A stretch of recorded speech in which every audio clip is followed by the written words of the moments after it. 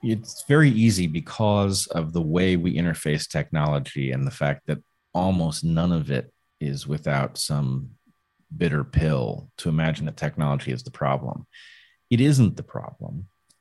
What we need to do is figure out how to wield it properly. And this goes back to the question of markets.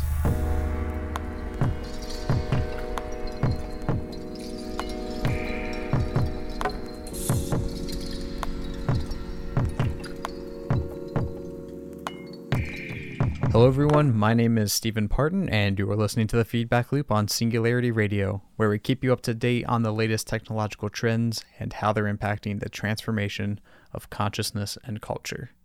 For this episode, we continue last week's highlights of previous episodes, except this time around we'll be focusing on academics rather than on comedians.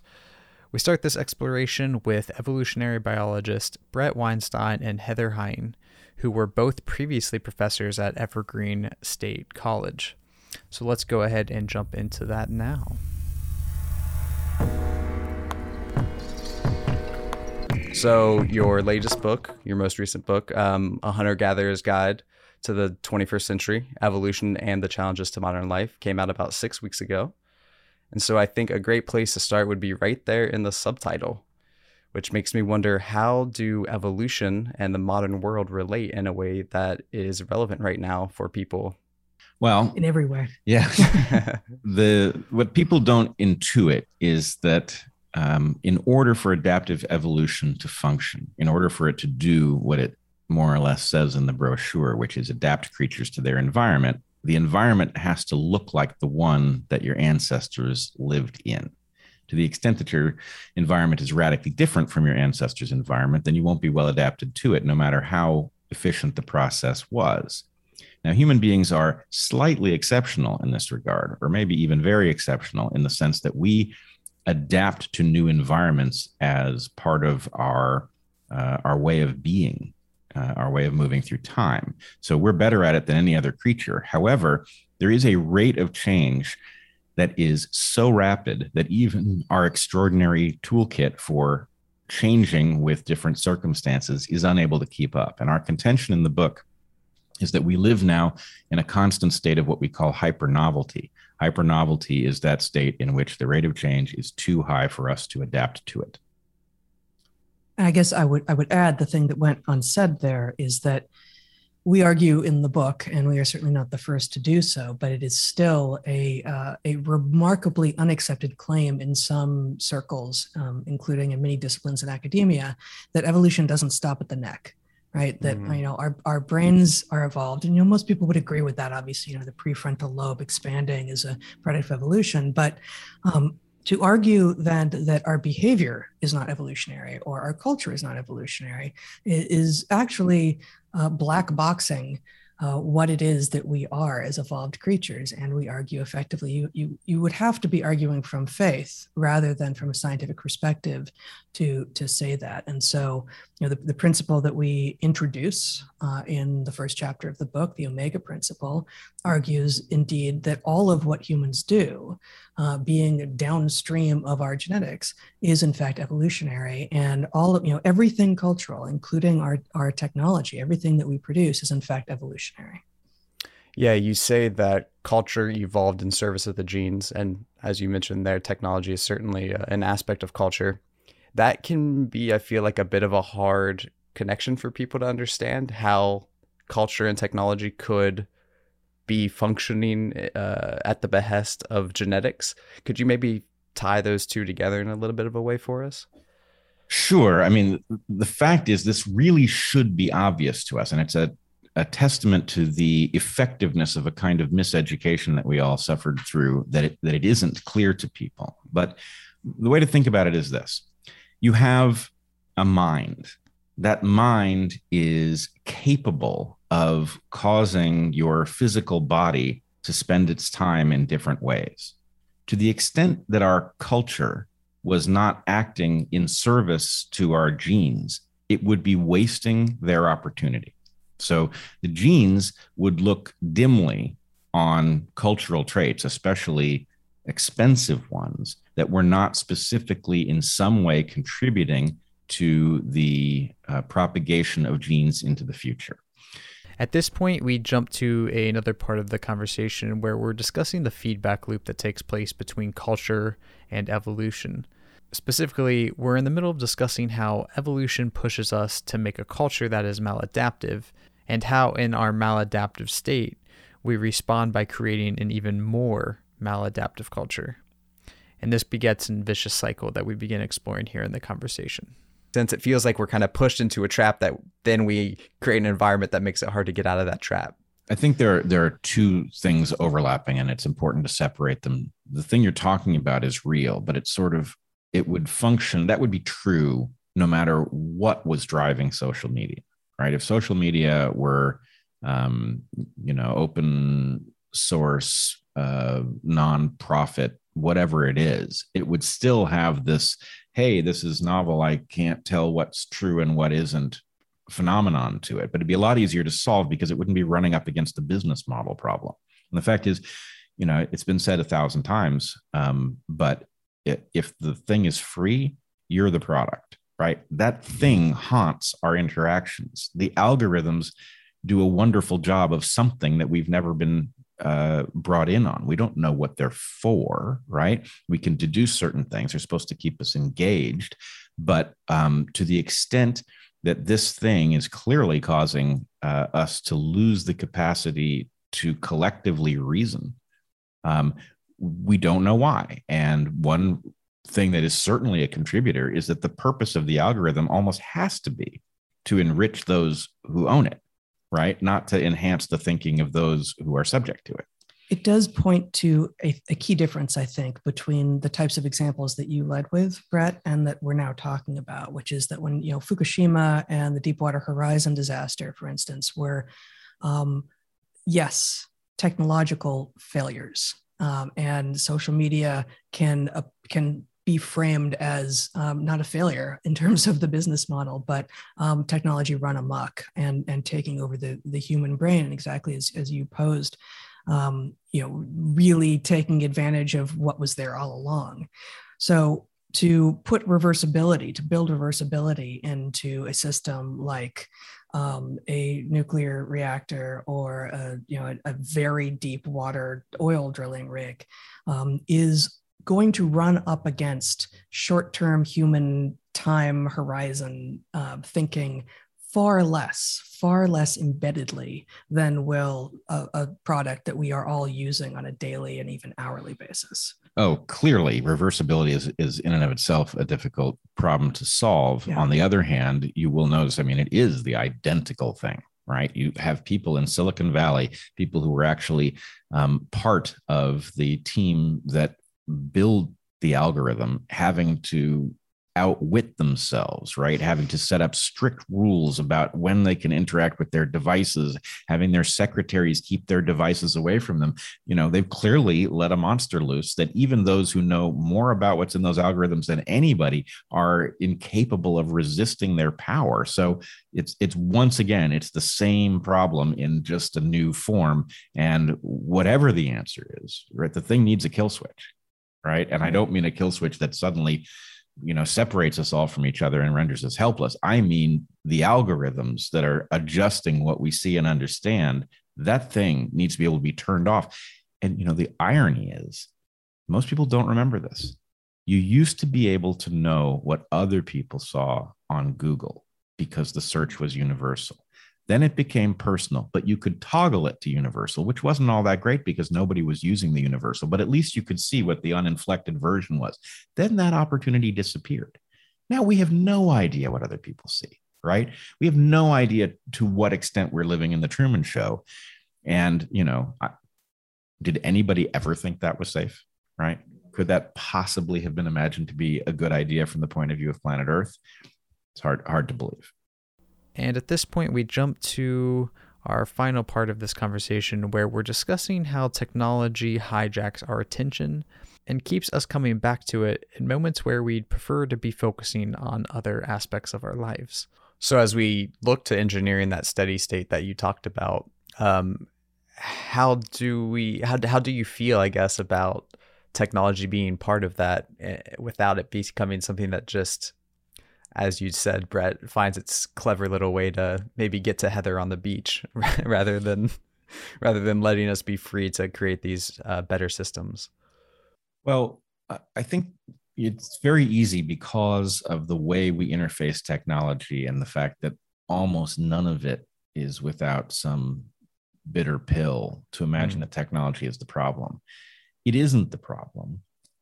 What we need to do is figure out how to wield it properly. And this goes back to the question of markets.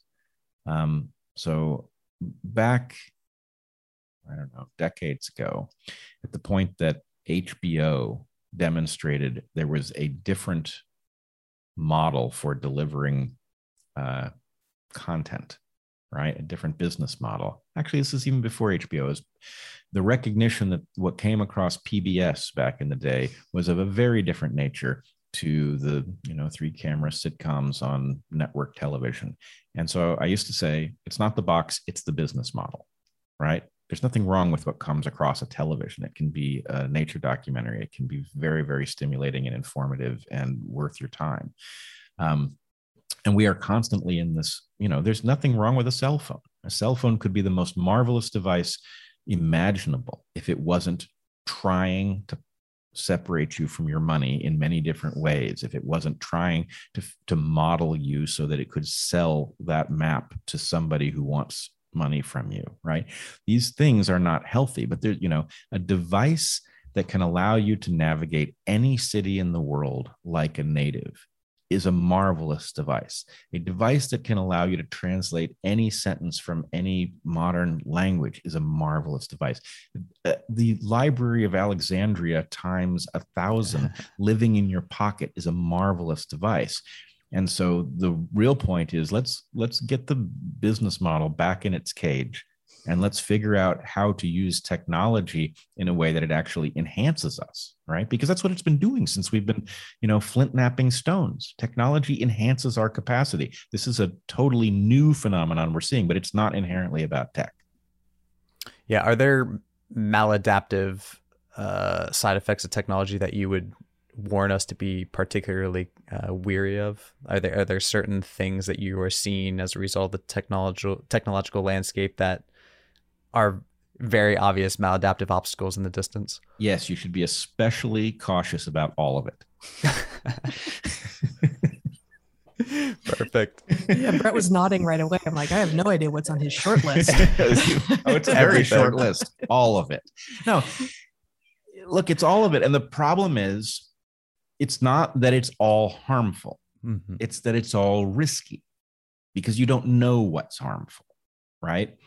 And so we talk about various different things in the book, like the extreme hazard that comes from carbon monoxide, right? Which is completely odorless to us because our ancestors weren't in special danger of encountering it in high concentrations, right? So carbon monoxide is a very simple molecule. It wouldn't be tough to have your physiology react to it the same way we do to carbon dioxide. But the point is, it's a lethal hazard at the point you start engaging in industrial processes. How many things look like this, right? Blue lights seem like, we love them. The first time you see blue LEDs blinking on something, it's like, oh, that's a wonderful little something I've just got. And the answer is no, that thing is going to confuse your pineal gland. So you're not going to know what time it is. You're not going to be able to get back to bed. You're not going to know what happened, right? So this is everywhere, right? And the real point is, look, the LED doesn't have to be blue, right? And the amber LED is not as cool looking, right? But it's not going to mess up your sleep, right? How do we sort? So it's like, okay, this device is going to need an LED. It has to not be flashing where I can see it from my bed, and it damn well better not be blue, right? Though that's not a draconian level of control. That's just like, okay, that would leave me in possession of my own mental faculties, and I would also be able to detect that my device was on. The next guest we focus on for this series is Anna Lembke, who is the professor and medical director of psychiatry and addiction at Stanford. The moment we come in this conversation is when Anna is detailing the ways in which the smartphone is a powerful tool for causing serious clinical addiction. So let's get into it.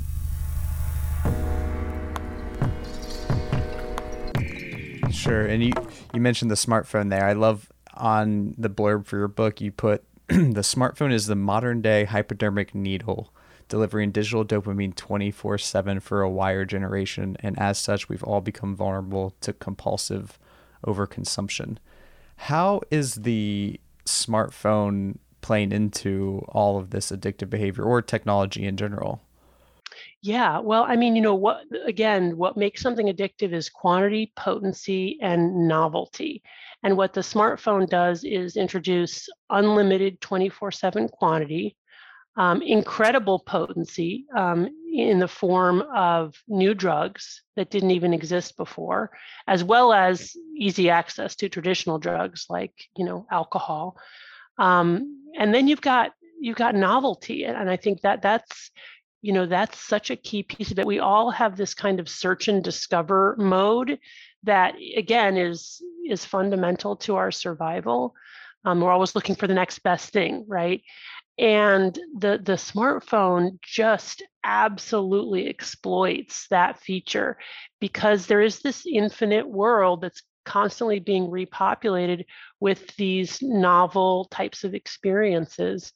And I mean, like, memes are a great example. Like, no sooner has that become popular than people are elaborating on that to make some new version of it, which is exactly what the brain wants. It wants that thing with a slight variation, right? And if you can continue to do that millions of times, then you've essentially, we're all hooked. We're endlessly hooked. It's hard to then disengage.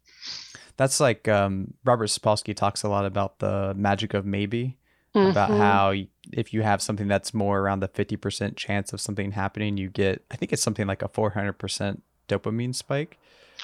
Is that a lot of what's happening there in our search for novelty on the phone and the swipes? Yes, absolutely. And I think, social media is a great example of that. There's a lot of bad reactions we can get when we use social media, but in a way that almost enhances the attractiveness of the whole experience, because again, it's uncertain, right? It's that 50-50 chance. Are we going to get a like, or are we going to get a, we're going to cancel this person? And that's certainly, what drives it. Yeah. You talk about too, how it's the smartphone in particular, or social media, is interesting because it exacerbates other addictions, namely our addiction to social connection, really. Can you talk a little bit about how that dynamic plays out? Yeah. So, I mean, one thing to recognize is that, having and creating social connections is fundamentally adaptive, right? We're social creatures, and when we're in groups, we are more likely to be able to protect ourselves from predators, more likely to find, a sexual mate in order to procreate, better able to use scarce resources. So there are lots of reasons why, we come together in social groups, and the brain impels us to do that by releasing dopamine mediated by oxytocin, which is our love hormone. And my colleague Rob Malenka and his team have recently discovered that oxytocin actually causes the direct release of dopamine on dopamine firing neurons in the reward pathway. So that's a relatively new finding. So, that we get pleasure out of making human connections, and it's highly adaptive for us. But what the social media and the internet has done is essentially drugified that experience, made it more potent, made it more plentiful, taken some of the complexity out of it, some of the ambiguity, so that it just goes, right to the reward piece without all the work piece involved, or the, ambiguity and embarrassment and awkwardness and all that other stuff. If you don't like something that's happening in a chat room, or what someone says, to you or about you, you just go to another one. You just decamp. So again, that's sort of, that's sort of the fundamentals of what makes something addictive, is that it's highly potent, it's highly available, there's novelty, and then of course we can control it, and being able to control and change the way we feel in the moment really does also breed this addictive phenomenon, because then we want to do it again, and then we know that we can. I've always wondered if there was something about kind of the external memory that the internet represents that acts as a constant reminder of our rank, of our status, of who we're supposed to be, that really kind of screws up our evolutionary wiring. Because in the past, you mentioned ambiguity. It feels like we would have more nebulous emotions or thoughts about where we existed. Like, yeah, they kind of like me, they kind of don't like me. And then you'd go about your day and you'd kind of forget. But now you look online and you have exact records of messages and interactions that kind of trap us in grooves of behavior and expectations that undermine our happiness and our mental health. Oh, I mean, absolutely. I mean, I think you're tapping into a couple important themes.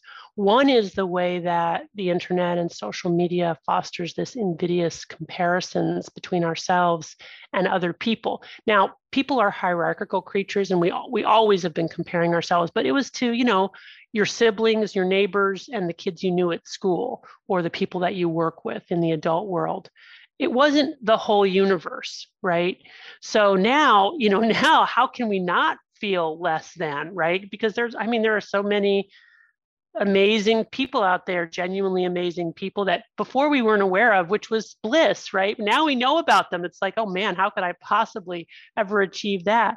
But the other thing is that people curate their online personas. So half of what you're getting online isn't even true. And yet we can't tease out what's true and what's not. And in a way, it doesn't matter because it seems true, which again then leads to this kind of comparison and feeling less than. So it's really fascinating because we do have anyway a narcissistic culture that kind of promotes self-promotion. And then we have social media, which basically leads to, horrid, like constant comparisons, which lead to deflation and self-esteem problems and feeling like you can never possibly measure up to whatever the standard is. So yeah, I do think there's I think what you're getting at a little bit more is, again, these curated personas. It sounds like you're even suggesting that we ourselves have them too, right? Like where we have sort of an online person or image, which then potentially comes to represent in our own minds who we really are in a weird sort of way, because it's anchored to these like quantitative likes or dislikes or whatever tweets or followers. But it gets into something else which is really fascinating, which is just the virtual world. And when I say virtual world, I mean the world which we are all collectively creating by investing our time and energy in that space, as we simultaneously divest our time and energy from real life. So it's very strange, because what I really worry about is, even if we want to divest from this strange virtual universe that we're collectively creating, there's nothing left for us to go to, right? Nobody's there.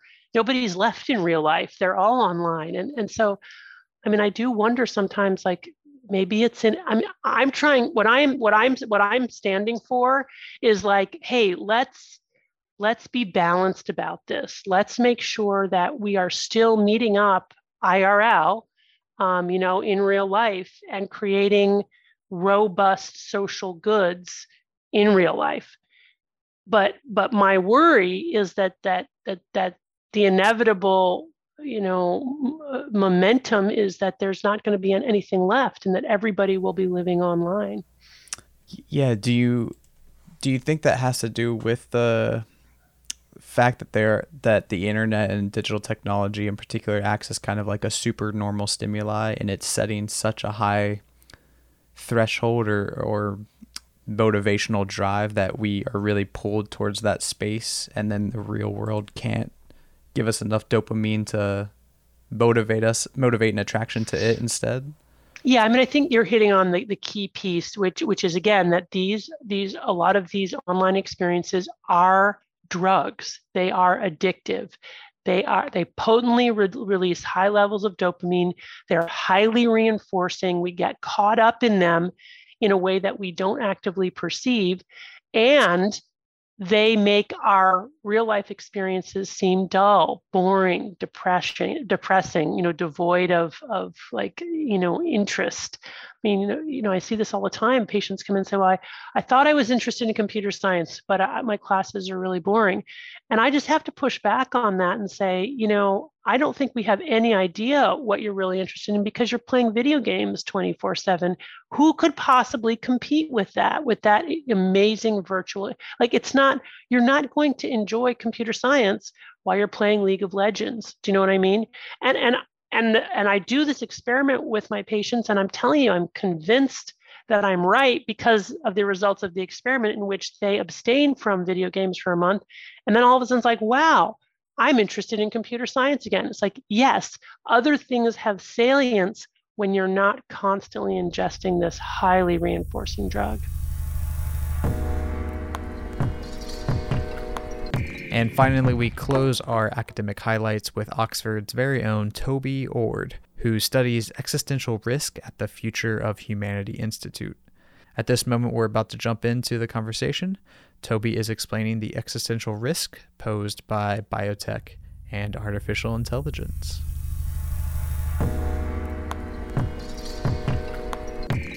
Which, biotech and AI, I believe, are what you consider the biggest concerns in terms of existential risk. Is that correct? Yes, that's right. And what is it about?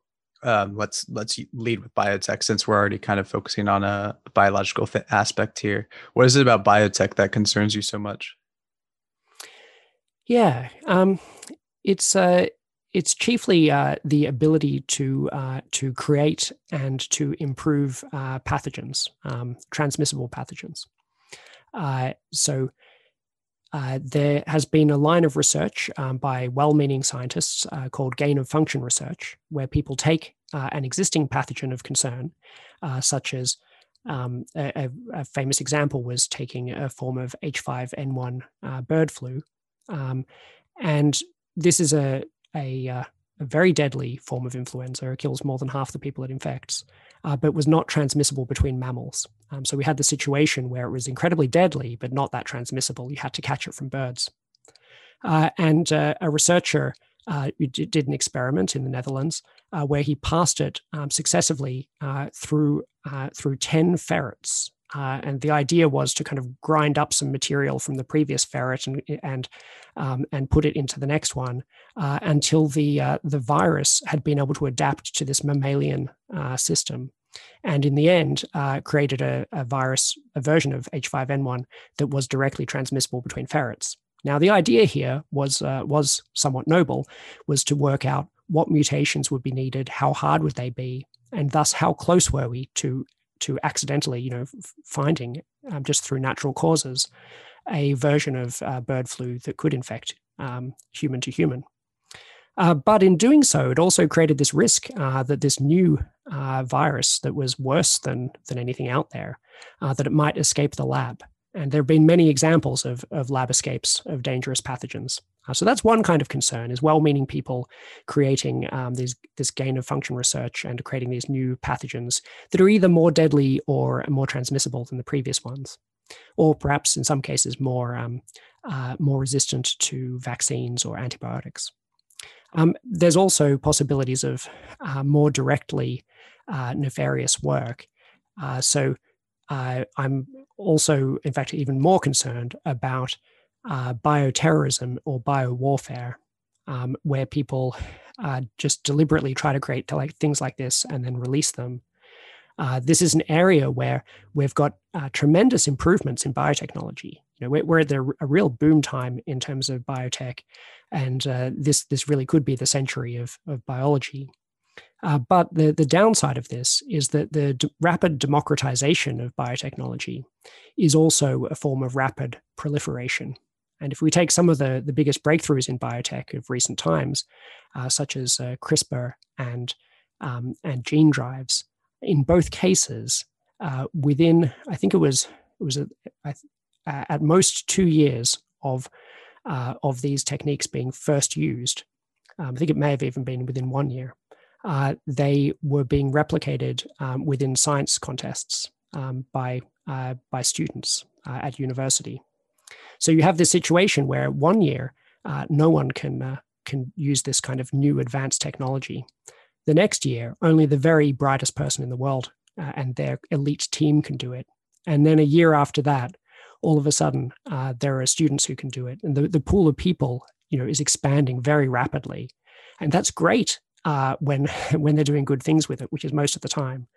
But it does mean that the chance that you encounter someone who has some very pathological psychology does increase. And eventually, as this thing grows, you're going to encounter such people and they're going to try to do very bad things with it. Yeah, I'm just thinking as you're saying this, I can't imagine how any kind of regulatory body could respond to something in a 2-year window span in terms of it going from, cutting edge to fully democratized. Do you have any thoughts on how you could even begin to push back against that rapid pace of change? Well, it's a good question. It's extremely difficult, in large part because most of the benefits, most of the effects of this at the moment are benefits. So you've got this ultimately very good seeming democratization of the technology, and it's hard to get all excited about that as a concern. Even though the small but growing chance that someone uses it for a rare but extremely bad outcome could end up having more negative effects than the actual positive effects. I think that's unclear and no one really knows.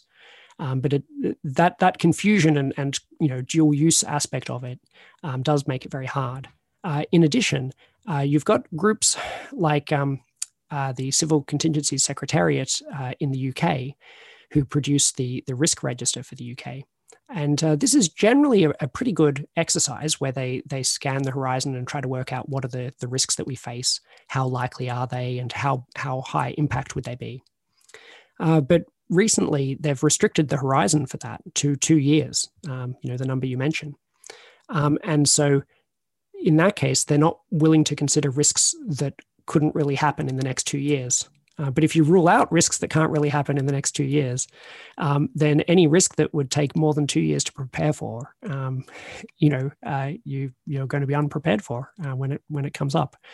Yeah, can you talk a little bit about artificial intelligence and its role in terms of existential risk? Yeah, I think AI risk is pretty complicated and also very easily misunderstood.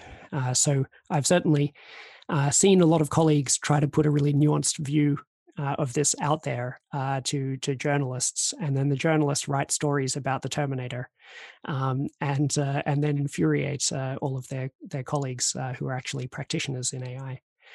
This happens a lot, where the nuanced concerns get turned into very unnuanced shouting in the media, with a lot of kind of some common mistakes are, for example, that it would necessarily involve robots if there was some kind of risk, or that it would involve them in some sense turning on the humans out of some form of resentment or something like that.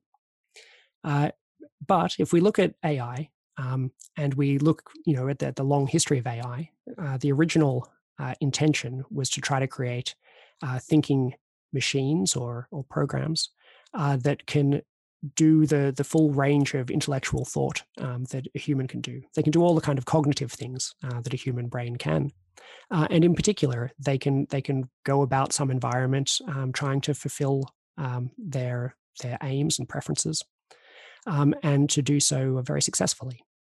And this is sometimes called now artificial general intelligence, to distinguish it from the more narrow approaches where, where in some cases AI has been synonymous with something like search or playing a very particular game, such as the game of chess, rather than being able to play all possible games that are given to it as visual stimulus or something like that.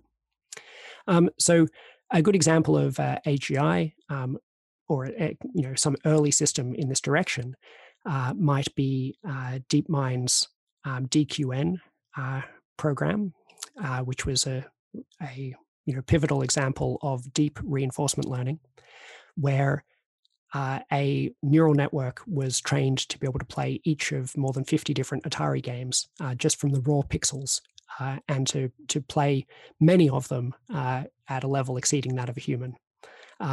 That original system actually was training a large number of narrow agents because it was a different neural network that was trained up for each game, but from the same starting parameters. But over time, they've also worked out how to make systems where a single system, a single neural network can be trained to play all of these games, depending on whichever one it encounters. So these are kind of general intelligence systems. So then the type of concern that people like Nick Bostrom and Stuart Russell have articulated is that if you have a reinforcement learning system like this, imagine something like the Atari system that is trying to maximize the sum of rewards it gets over time, like the kind of the sum of the points it gets over time. If such a system was operating in the real world, then it would end up developing an instrumental desire to stay alive, even if there was no emotion or drive kind of directly programmed into it to say that you've got an urge to stay alive. That would just come out of solving the mathematical problem of how do I maximize the number of points I get? Well, if I'm turned off, I can't get any more points. So I have to try to avoid being turned off. And if it understood enough about humans to kind of count as being as intelligent as a human, then it would also, presumably, unless we very carefully hid this information from it, it would become aware that in certain circumstances, based on what it does, humans would be more or less likely to turn it off. And so it would start to reason about this and to act in ways that try to increase its chance that it will be kept on, and to increase the power that it has over the world in order to get more points or reward. So this is the kind of concern.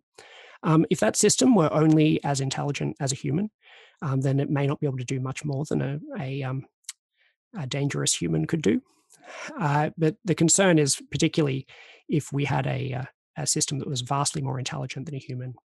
And when AI practitioners have been surveyed on the question of when will we develop AI systems that can do pretty much all of the intellectual work that a human can do, in a recent survey on that, the median estimate for that time was, I think it was about 2050.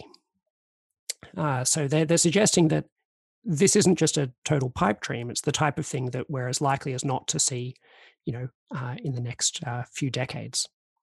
So that would be a big deal if we reached the point where there were systems, as intelligent as a human, and perhaps it wouldn't take long before there were systems that were vastly more intelligent, and these could create a lot of additional risk. So that's the basic sketch of this.